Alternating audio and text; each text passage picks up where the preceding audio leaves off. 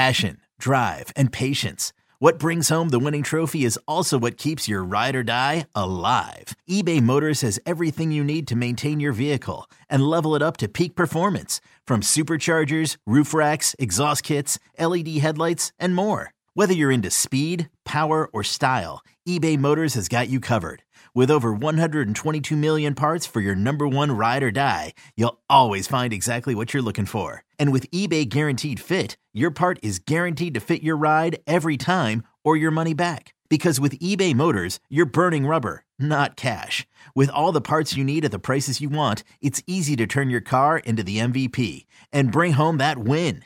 Keep your ride or die alive at ebaymotors.com. Eligible items only. Exclusions apply.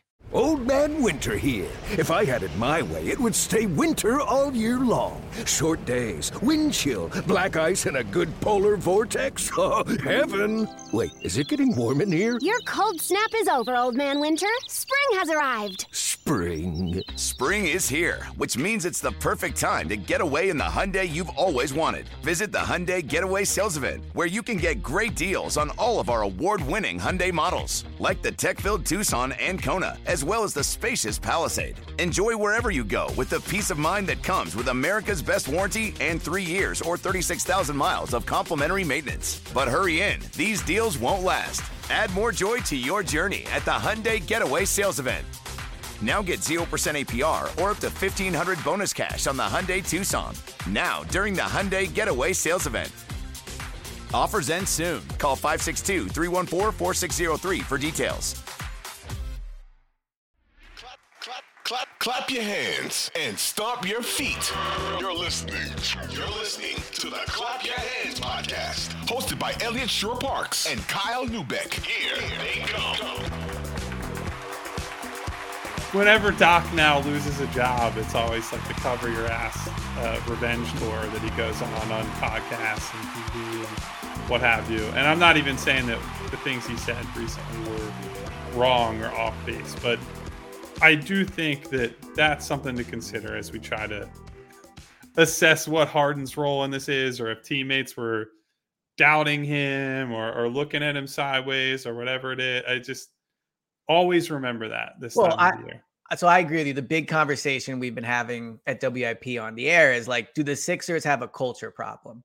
And I've continually said no, because like if Melton makes a few more threes and they're in the conference finals, like, I don't know. Like, so to your point, like I cover an Eagles team that last year, maybe the best year in franchise history besides winning.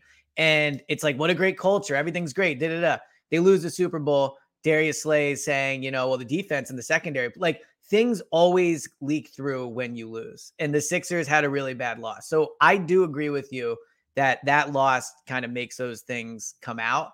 But man, it would really suck for me personally if I cape for Harden all offseason and then next year he's doing all this like flying off to Houston, not trying hard. Like that would be a concern for me. So let's get into the Doc Rivers interview. So he's on the Bill Simmons podcast. And for me, he touched on three main issues. Tell me if you think there's other ones, but the culture, like the losing culture when he got there, Embiid, how he can make his teammates better in his relationship with his teammates. And then Harden, their kind of relationship as a coach player, but him saying that Harden looked to score more as the year went on. Which do you want to start on of those? Well, that's where I will say that was factually untrue. If you just look at the splits for the season, Harden I'll pull it up right now. It was Harden post break actually shot basically exactly the same and scored less. So if we're talking about the playoffs, and maybe that's what Doc's getting at here, that in the playoffs, James decided, well, we're gonna go out on my sword rather than setting up others. I think there was a great argument for him to do so. The whole thing was Joel's hurt. Somebody's got to be the guy. Or when Joel comes back, Joel's compromised. So they're going to rely on James more. So I thought that part was unfair. I thought the part that was more interesting with Harden, that I think is central to the question of, do you want to bring him back? And can he be a guy who's a title-winning leader as one of your co-stars? Is all the stuff about him not being a useful off-ball player. And essentially saying, look, you look at guys like Steph Curry and how hard they work when they don't have the ball. Harden doesn't do that. He's never going to do that on either side of the ball. And there's an element of Doc where it's, we're all trying to find the guy who did this in the hot dog suit, and it's Doc Rivers in the hot dog suit. And he should take some level of responsibility for that. But this is also who James Harden has been for his whole career. He's been an ISO heavy, or at least from Houston onward. He's been an ISO heavy guy who bleeds the clock, plays slow, plays methodical. That's who you're getting with him. And so that's why a lot of people have questions about him as a title winning co-star. It's why teams have found a lot of success slowing him down. And frankly, we could apply all this to some extent to Joel Embiid too. Like when Joel gets schemed against the way he was in the Boston series, and Al Horford shuts him down as a scorer. I'm just watching my dog throughout this. Dude, honestly, it's so hard for me not to concentrate. It's so dramatic with this. He's like moving around, he's climbing up. Yeah. If you look at how they essentially took Joel completely out of his rhythm in that series, he's got to find other ways to impact the game offensively. Like, I know we always fall back on, he's a great defender and he does this and he does that. Mm-hmm. Well, he's also got to be able to keep his offensive value high enough for them to be an elite team, for them to be a contending team. And he didn't read doubles well. Like the Brooklyn series, he certainly was a good enough playmaker to beat that crappy team. But against a real team in the playoffs, he wasn't able to do it. And so he's got to be a more aggressive screener. He's got to be, maybe use him more of like an off-ball cutter, or a guy who's actually rolling hard to the rim and being a lob target in a way that he just hasn't been up to this point in his career. So I think that criticism from Doc for Harden was fair. And I think it's something we have to think about as we apply that to Joel Embiid and, his place as the star moving forward. Presented by T-Mobile, the official wireless partner of Odyssey Sports. With an awesome network and great savings, there's never been a better time to join T-Mobile. Visit your neighborhood store to make the switch today. So when I heard Doc talking about this, and I was thinking like, yeah, he didn't move enough for Doc, maybe under Nick Nurse, blah, blah, blah.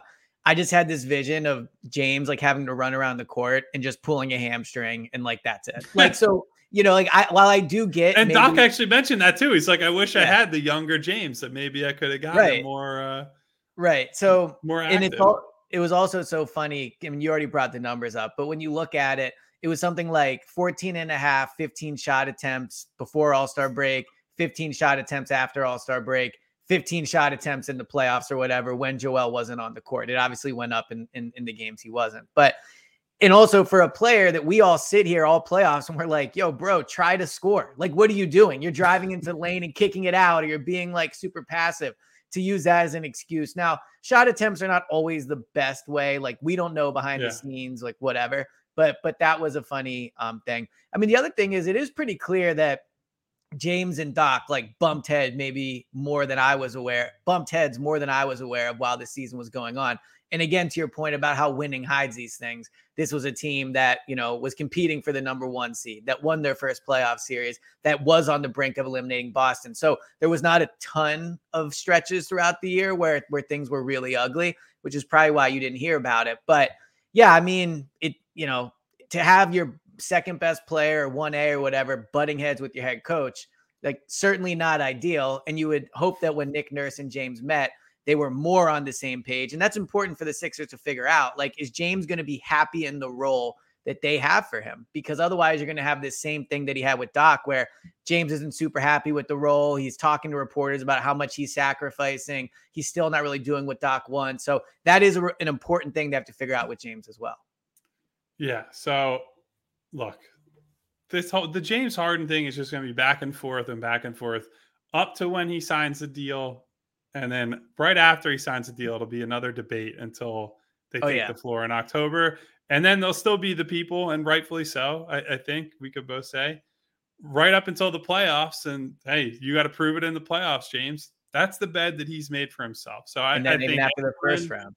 Yeah, anyone who is a skeptic on Harden, I get. Anyone who is a booster of Harden, I also get, maybe to a lesser extent. And thought Doc's, I wouldn't even call it criticism. I thought Doc's analysis or assessment of him was pretty fair. So the most concerning thing that Doc said, and it was weird. The interview was a weird combination of this guy is like somewhat trying to cover his own ass, but also I do think there was some honesty in there. Like a lot of things he said, we would probably say outside of if Doc was saying it. And to me, the thing that was the most worrisome is maybe the word, was the Embiid stuff. Like not only on the court, and because you're right, against Boston, he didn't do a good job deciding out of doubles. And, you know, we've had it slammed in my face, I should say, quite a bit over the past week. Jokic is better getting his teammates involved. Like we get it. Okay. So Embiid needs to be better at that. But I thought the off the court stuff was not ideal to hear about your leader, your best player. Like we can say that, you know, PJ is the leader or whatever. Joel has to be the guy. Like he's your best player. He has to be the guy. And if we talk about the culture thing, you know, is it Doc? Is it James? Like, was it Ben? Was it Jimmy? Joel's the one that's been here through all the iterations of this team. And it's kind of been the exact same problem throughout all iterations of this team. Getting in the second round, coming up somewhat small, and Joel having like stretches where he looks disinterested or doesn't play well. So that was concerning in the way that like he almost implied he isn't that close with his teammates, or he needs to be better at telling his teammates he loves them, I think is how Doc put it.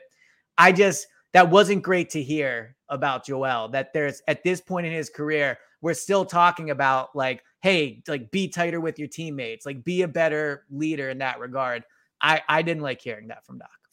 Well, so I'll say this. I'll take a middle ground position here, which is everyone's least favorite position on the podcast. Say, man. Yeah. But his teammates and Doc Rivers as well have said that he's come out of his shell and been more of an active off-court guy in the last couple of years. So this, I do think, has a degree of cover your ass mentality. But I would push back and say that when you say it at the podium, I don't know. Like a lot of times, and you can. No, but he says it in scrums and in like more private settings too. It's not. And he's not the only one. Guys like Shake Milton, who have played with him for quite a long time now, have said things to that effect. Now, to your point and what we're discussing here, I do think that Joel has to act more, almost like you'd want a quarterback to act with their offensive line, but with the whole team, where I'm not asking Joel to be a different guy than he is. He's a homebody. He stays at home and hangs out with his son and his fiance, soon-to-be wife, all that. And it's better that he's not a partier and not adding to his health problems by, you know, going out drinking and doing all that stuff. But you can go to team dinners and do team activities and be more of a galvanizing force in that way. I think especially on the road, when that's your best time to try to bring the group together, that's when teams really come together. And I do think this group was closer than they've been in years before. I think some of that is because of Joel and his maturation as a leader. And we wouldn't be talking about this if they had just won that series. Yeah, right? I agree with that.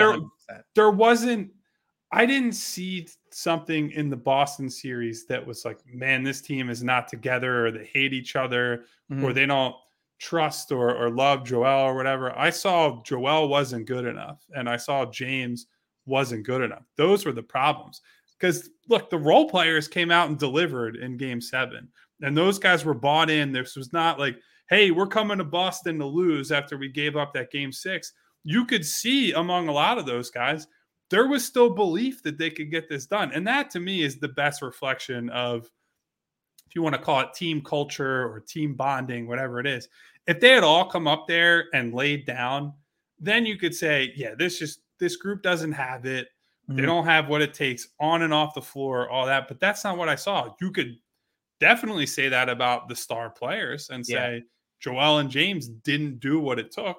And if you want to say, hey, maybe Joel should have went to, 3 more Momofuku dinners in New York, or, whatever it would have taken to be more that guy, then okay, I'm sure that was a contribution to all this. I don't think, from what I can see and what we see manifest every day behind the scenes, on the floor, whatever, I don't think that was the problem.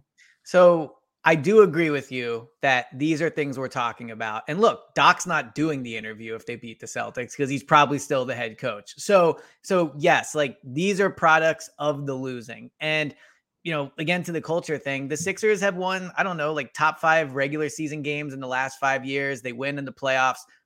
I know people don't want to hear it, but they win playoff games a lot more than other teams do. They haven't broken through. All that's frustrating. I don't think they have a culture problem. My only thing is your joke about the dinner, which you're right. Like, is Joel going out 5 more times going to mean that they win game 7? Probably not. But I don't know, man. Like, I can't get over the, like, Jalen Hurts is such a leader. Everyone loves that about him. And then on the flip side, be like, well, whatever. I just, in Joel, when I'm around him, like at, the games I've covered and just like watching him in warmups, he just seems like a quiet guy, which is fine. And I guess that's what you would prefer. But then that also seems to be the same guy that looks emotionally disinterested in game 7. Like, I'm worried maybe as a leader, he just goes inside of a shell and like, that's what the team becomes because of that. But I guess you're right that the role players didn't do it in game 7. So, I think it's a fair thing to think about for him as the star of the team, right? If we have to sit here and worry about, hey, is Joel going to be up for this game or up for this moment in the biggest moments? That's a huge concern. I don't think we're seeing what I would call culture-based problems with player relationships. I think all those guys, they're not all as tight-knit as they could be, but he's got good relationships with guys on the team. He's just not, it's not like Maxey and Melton where they're hanging out away from the floor and doing things that I don't think that's how Joel is. To me, though, like, I would love if Joel was a part of that. I just would. Like, it doesn't mean it's going to mean them win more. Like, I would love to know that the best player on the team is the one everyone wants to hang out with and that he's hanging out with them too. Like, I think there's an advantage to that. Sure. But I don't think it's going to happen. I don't think that's who he is. Yeah. Well, long-term, we'll see how that plays out. The last thing with the culture is, and I thought this was the biggest, like, deflection, blaming, like all those things, where he said that they have a big losing culture problem because of the process and he tried to fix it and they're never going to win until it's fixed. Like, I don't know, man. They've won 50 plus games a lot. They were in the second round before you got there. They did the same thing when you were there. I don't know. You're around the team a lot. Do you still feel the remnants of the process around? There are so few guys that are even left. It's basically just Joel. It's Joel, essentially. So I don't know, man. I think there are things that have changed in a positive way over the years where they do have more buy-in for things like low minute games on off days at the practice facility, guys being more committed to the weight room and all that kind of stuff. Some of that's just, they have better, more experienced players now.